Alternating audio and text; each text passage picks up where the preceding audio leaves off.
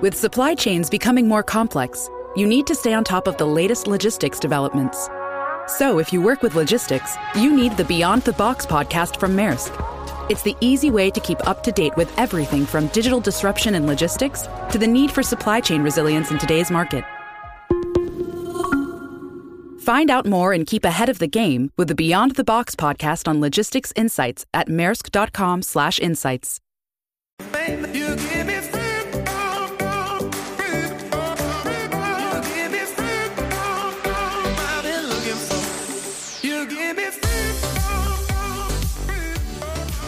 This is the Capitalism and Freedom in the 21st Century podcast, where we talk about economics, markets, and public policy. I'm John Hartley, your host.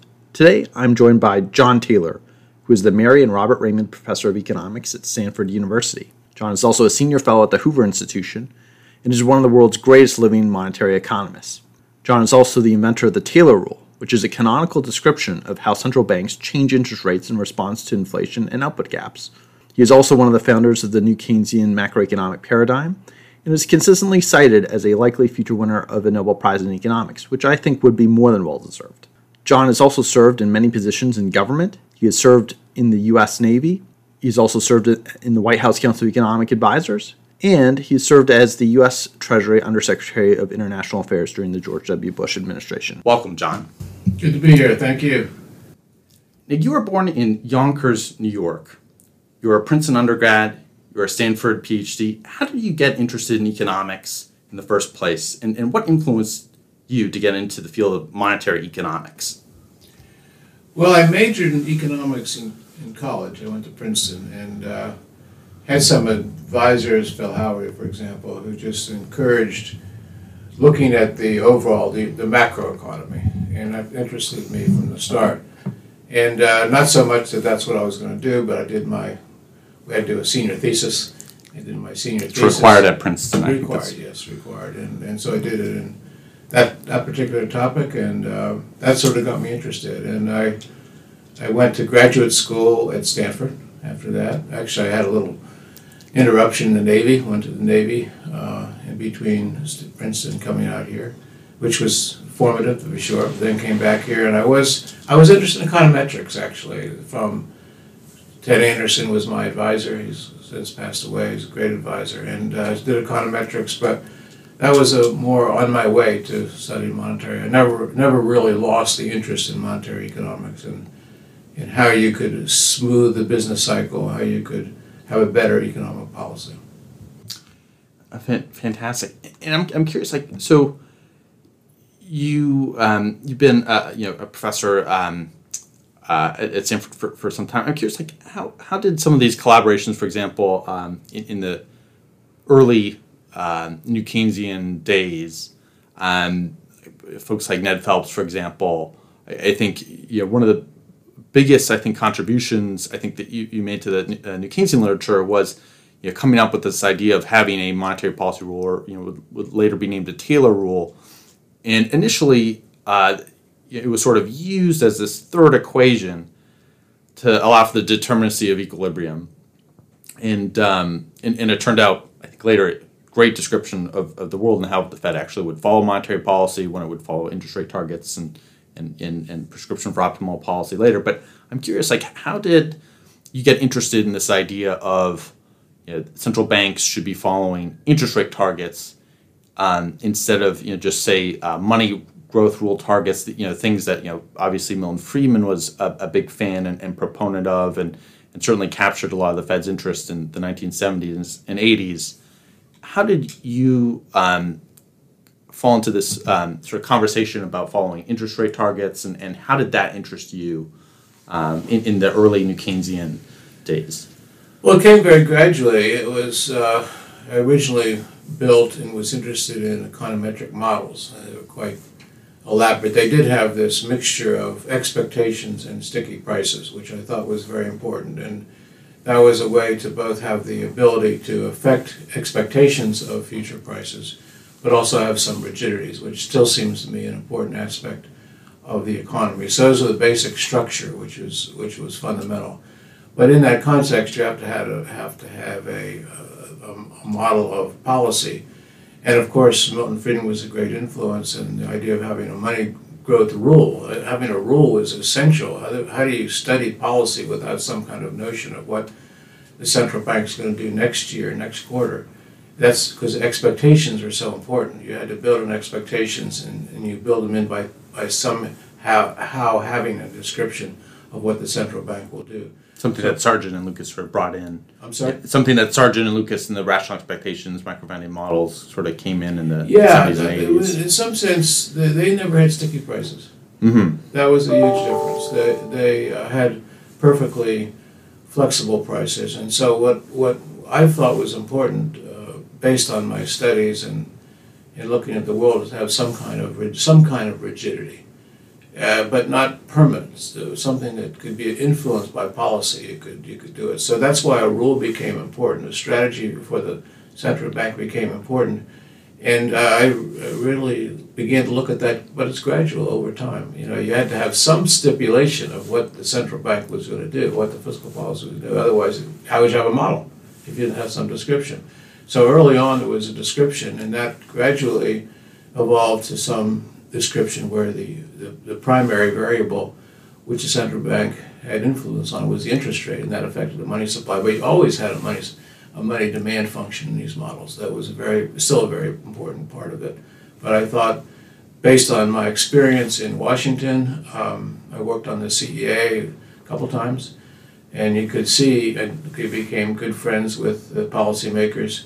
You could see that their focus was more on the interest rate, so I wanted to find a way to do that, but to preserve the notion of a policy rule, of a strategy that the central bank was continuing. So it was a gradual thing over time, but it involved research in academia, and then getting my PhD, of course, but go and work in the Council of Economic Advisors in Washington, coming back and doing more work and going back again. That mixture back and forth is very important. I had four stints in the government, if you count the Navy. Well, that's fantastic. And I want to get back to that a little bit later when talking about the fiscal outlook.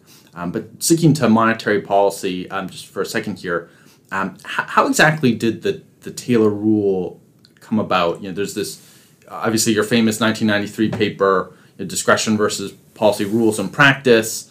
It famously has a coefficient of I think 0.5 on the output gap and 1.5 on inflation, which I think became your most cited paper, and it has been an incredible description of the world and something that central banks all over the world pay attention to closely when thinking about what monetary policy should be. Even if perhaps they don't follow it as closely as they should at times. How did this idea come about to write that 1993 paper? Well, it wasn't instant. It took a while. By the way, it's 30 years old as we speak. Yeah, exactly. The 30th anniversary this year. Originally, it didn't set out to write a simple. But if you looked at policy, it was complicated. And isn't there a way we could make it simpler? And that was what I strived for. I didn't know it would become as useful or as popular as it's become globally. It's well known. It was mainly a method to simplify in a way that people could understand, and you could talk about it. And as you say, the coefficients 1.5 and 0.5. What could be simpler than that? Just two variables: the inflation rate and the GDP gap, so to speak. And it was looking around. I didn't start there, for sure. I had more complicated things, but that seemed to work pretty well in the models. Remember, I came about this through the models first. Make sure that your policy was going to work in the model. And you had a criterion. You wanted to have low inflation rate, around 2% or so. That was the goal. That was the 2% target. I think it was the first time maybe one of the central bank had 2% before then. But they had a simple, sometimes we thought maybe 1.5 would be better, 1 would be better. Just choose an easy number. And then work from there. And then originally it was more complicated things. The exchange rate was certainly a factor that people talked about, so I considered that. But it's realized you come pretty close to optimal policy, pretty close to the more complicated thing, which had 30 variables or 10 variables on the right-hand side. You had 2. And that was kind of an eye-opener for me, but I still thought it was something that wouldn't have as much impact as it has. Well, it's amazing. I feel like it's like one of those strokes of brilliance and genius that you look back on it now 30 years later and it's like, well, isn't that obvious? The Fed followed unemployment, inflation is part of the dual mandate. But I think it's one of those things where it was probably not at all obvious at the time that the Fed could follow these things so closely in the way that you wrote down the Taylor rule and something that has obviously influenced central banks around the world. Now, I want to sort of get in a little bit to this question of like optimal policy, and I think this is where I think there's a lot of maybe confusion about and sometimes criticism about the Taylor rules being something that is too rigid to follow mechanically, and where I think people say things like, oh, we shouldn't adopt the Taylor rule. Well, I think that the irony is that central banks around the world have already adopted Taylor rules. And you can just see that in the data. But I think one sort of misconception is that you advocate for something that's strictly mechanical. If you look to, for example, things like the Fed Oversight and Reform Act, the Reform Act from 2016, something which you had direct influence on and was something that was put forward by Congress. I think that stipulated that Congress could revise these rules and that there wouldn't necessarily be such a mechanical thing. I'm curious, like, how has your time in Washington, when you visit, talking with Congress people and talking with monetary policymakers, I mean, how do you respond to those sorts of critics who argue that that monetary policy should be not somewhat rules-based in a sense? I'm curious. Well, let me say, the idea of a rules-based policy has always been very important. In other words, how are you going to figure out what the central bank is going to do next year without some kind of a description of what they do? So the notion of a rule, whether it's simple or complicated, is essential to what I was always interested way back at the very beginning. And the idea that, well, it's too complicated to have 5 variables came from working in Washington, knowing people at the Fed, knowing Greenspan. He was the chair of the CEA for a while. And so you got to sense a little bit what they were thinking about and how you could simplify it. And clearly, you had some notion of inflation. If you had a target inflation rate of 2%, then you had some sense to tighten policy when inflation got too high, or ease policy when inflation got too low. So that became a key ingredient. But you also notice that, well, the central bank also looks at the state of the economy. What's the unemployment rate? What's the GDP gap? And so you had to have something in that, and that wouldn't make sense if you didn't, because the Fed is going to ease when the economy is in a tough time. And then the other variables you maybe want to include too. As I mentioned, the exchange rate was very common, especially for economies where international trade and foreign exchange are very important. So I definitely considered that a lot. But the idea, I guess, was you had to have something simpler. And I knew that from working in Washington several times and knowing central bankers in the U.S. and other places. And that's where the idea of a, as you say, simple, and people always argue it's too simple. How could policy be so simple? It's 2 variables.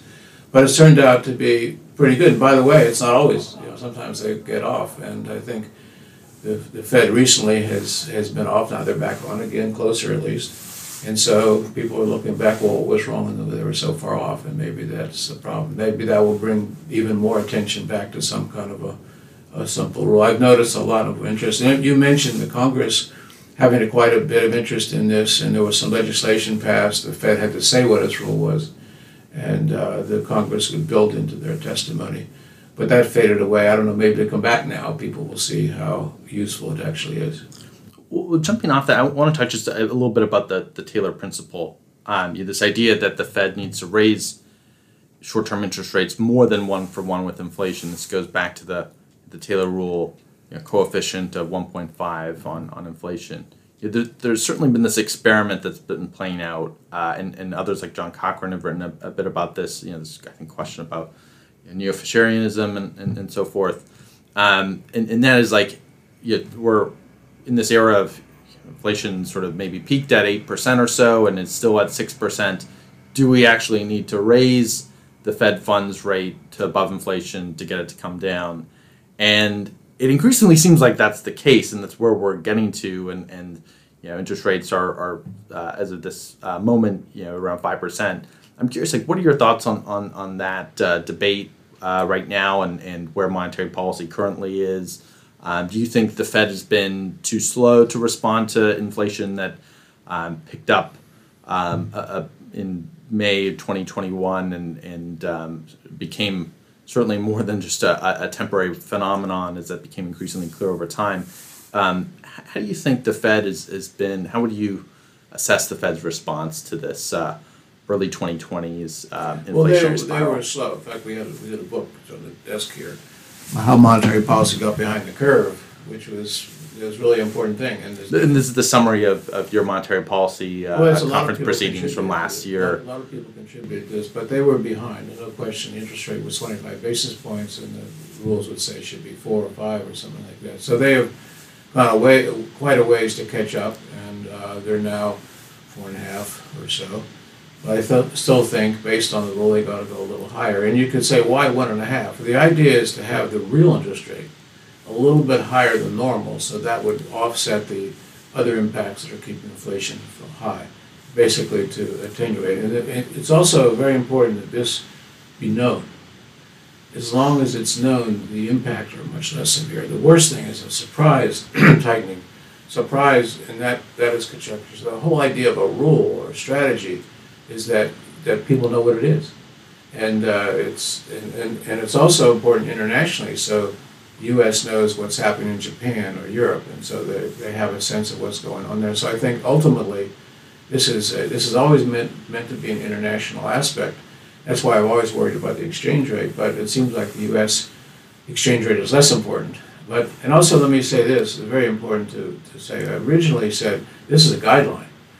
Don't follow this exactly. There's other things that come into play. If you go back and read my 30-year-old paper, or whatever it is, you can see that pretty clear.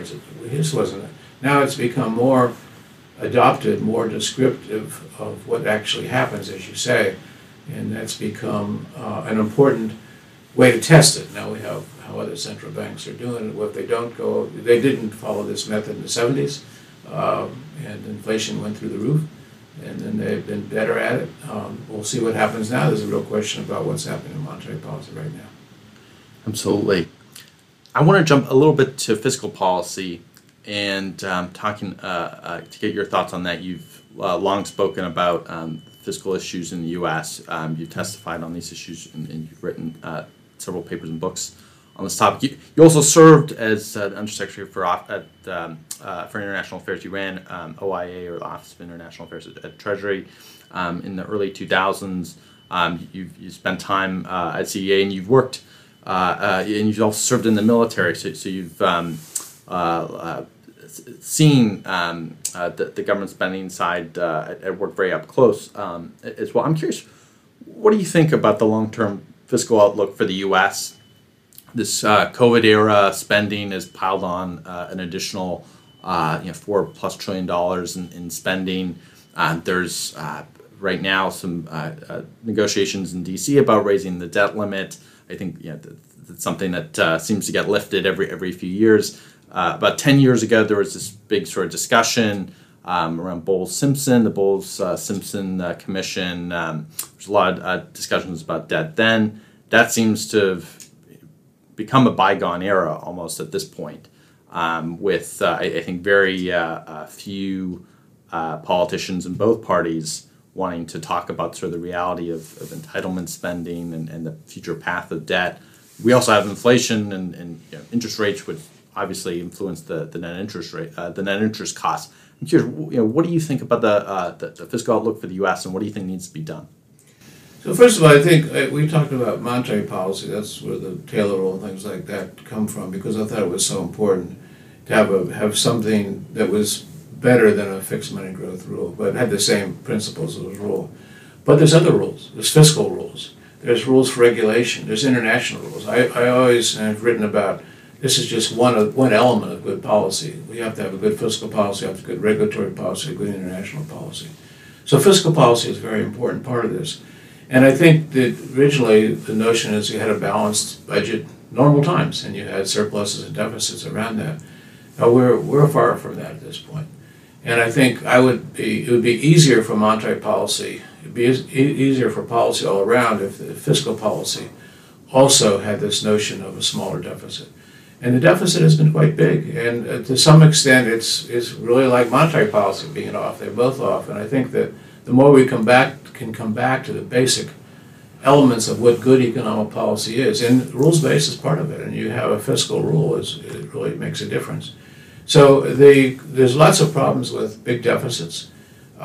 Sometimes they're, like the panic we had a few years ago, you had to have it, it's there already. Interest rates driven near to zero. But the idea is in normal times you don't need that and you should get out of it. So I would like to see fiscal policy as well as monetary policy get back to a more normal stance. I think policy would work better if that was the case. And there's also international aspects of fiscal policy too. Absolutely. I mean, it's interesting to see Europe obviously has tried to adopt fiscal rules and trying to get its fiscal house in order.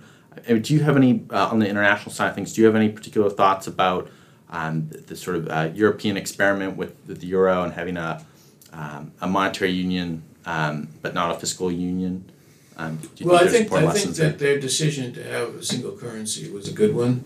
They had to, rein in certain countries and have sort of a common policy of all. It was hard to do, but I think it's led to better policy. I think they're a little bit off right now, to be sure. I think it's a good system. The UK is not part of it, and so ultimately, I think that's a good way to think about how the world will work. These countries are quite different, Italy and Germany, for example. But the idea of bringing them together with a common framework always seemed to me to be good. And whether it's a Taylor rule or some other kind of rule, that is part of their thinking. It's always a part of their thinking, and has influenced that. They all know about that. So I think it's a good phenomenon that's happening, a good trend that's happening. But it's not the only answer, because you still have to deal with differences of opinion, different cultures, different nationalities. Any thoughts on Japan? Japan being sort of one of the first countries to embark on quantitative easing. We've seen this whole decade of quantitative easing. I feel like the 2010s, the monetary policy response was largely embracing this sort of unconventional form of monetary policy of buying long-term bonds, trying to bring down long-term bond yields. What do you think the legacy of that has been? Do you have any particular thoughts on Japan and being this low interest rate environment? Japan is a very important part of the world economy. I spent several months at the Bank of Japan learning how they work and talking with the policymakers, and have followed it pretty closely. I think they have a new governor. They will have a new government coming in, and that will change things. I think it'll get back to a more rules-based policy. We'll see. Mm-hmm. Is Kuroda leaving? He's just retiring, I think, this month. Sorry? I think Kuroda is exiting this month, and they're bringing they mean well. They're good people, but I think they have lost track of how to conduct monetary policy, and we'll see if it comes back a little bit. But it's a different country, different policies that are taken throughout, and so you have to put that in the right context. But it's important. I think what's important now is how do you have a global system where each central bank, assuming there's central banks in each country that are independent, are conducting policy in a way that's good for their economy, but it's also good for the world economy. And that's what I hope will happen in the next few years. We've made a lot of progress. We're not there yet, that's for sure. And I think that, as you say, there's disputes. Some people think it's too simple. Some people think we need to do more complicated things. What's amazing is you don't have to be that complicated. It works pretty well. That's what evidence has shown. Mm-hmm. It's been 50 years since Bretton Woods. And we've been in this flexible exchange rate regime for some time. Any thoughts on? This was obviously a big debate that Friedman had with Mundell. Friedman definitely won the flexible exchange rates fight. When 50 years ago the pegs were broken. But certainly, I think Mundell was able to sort of get his euro brainchild in place and having a common currency in the euro, and obviously that's been very controversial. But I'm curious what you think about the legacy of flexible exchange rates and that we all have today. Yeah, so Milton Friedman was a good friend. He was here at Stanford for quite a few years and talked to him a lot about policy rules, that's for sure. He knew about the Taylor rule very well. We talked a lot about that, talked about the fixed money growth rule. And the idea of having a flexible exchange rate, that's in the Taylor rule, right? Unless you somehow get together, have one central bank so you have the same interest rate like in Europe. But there was definitely a way, how could you realize exchange rate is going to be flexible and still have a policy rule? And I think that's the fixed money growth rules of Milton Friedman were very much that way. And so was the Taylor rule. There's no exchange rate explicitly. And that was, they say, I worried a lot about that. What about the exchange rate? And it turned out to be pretty simple. In fact, the inflation rate and GDP gap and interest rate is pretty close to a money growth rule. And you look at the interest rate specifically rather than let the interest rate come out of the policy where you have a fixed money growth. Fixed money growth implies interest rate. This way, the interest rate is decided and it implies the money growth rate. So the idea of a rule is very, very clear. That's as long as I've been in economics, I think about rules for strategies for monetary policy and fiscal policy. You asked me about how I got interested. Well, there were rules. They were more complicated, but how could you make it simpler? And then I think that was where working in Washington and understanding and getting to know the policymakers, getting to know members of Congress, getting to know the White House and how the president was working with other people, you begin to see something simpler was going to be important to this. It's just, you don't want it to be so complicated. There's no reason for it to be so complicated. Absolutely, and absolutely. You think about a Taylor rule and an open economy. Mundell Fleming says, if you're going to have monetary policy where you can change interest rates and not have a pegged interest rate, permanently. You have to allow for both movement of capital flows and to have free flowing exchange rates. I'm curious, getting back just on a final note here. Part of your time in Washington, you were Undersecretary for International Affairs. Part of that was not just focusing on the developed economies in the developed world, but also on emerging economies in many other parts of the world, the developing parts of the world. I know you spent some time helping to set up currencies in Afghanistan and Iraq in the early 2000s. I'm just curious about your thoughts on global economic growth and your thoughts on regulation, institutions.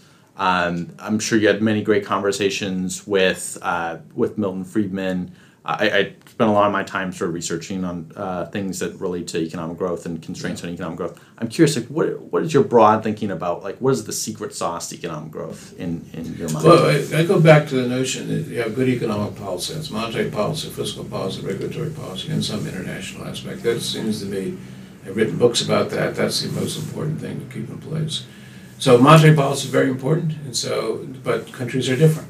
Maybe fixed money growth will work best for a small economy in Africa. And so you have to recognize the institutions are different. And I've always emphasized that. I think what I've seen over the very recent years and the experience with countries is that this kind of rule where the interest rate is the main variable, they could be countries coming together in a union of some kind, like the European Central Bank and the Monetary Union. But the notion that there be some stable, understandable monetary policy is key. Because you think about how terrible it can be if you don't think of Zimbabwe. I carry Zimbabwe notes on my wall to show kids how bad it can be. And it can be really terrible. And we still have that problem around.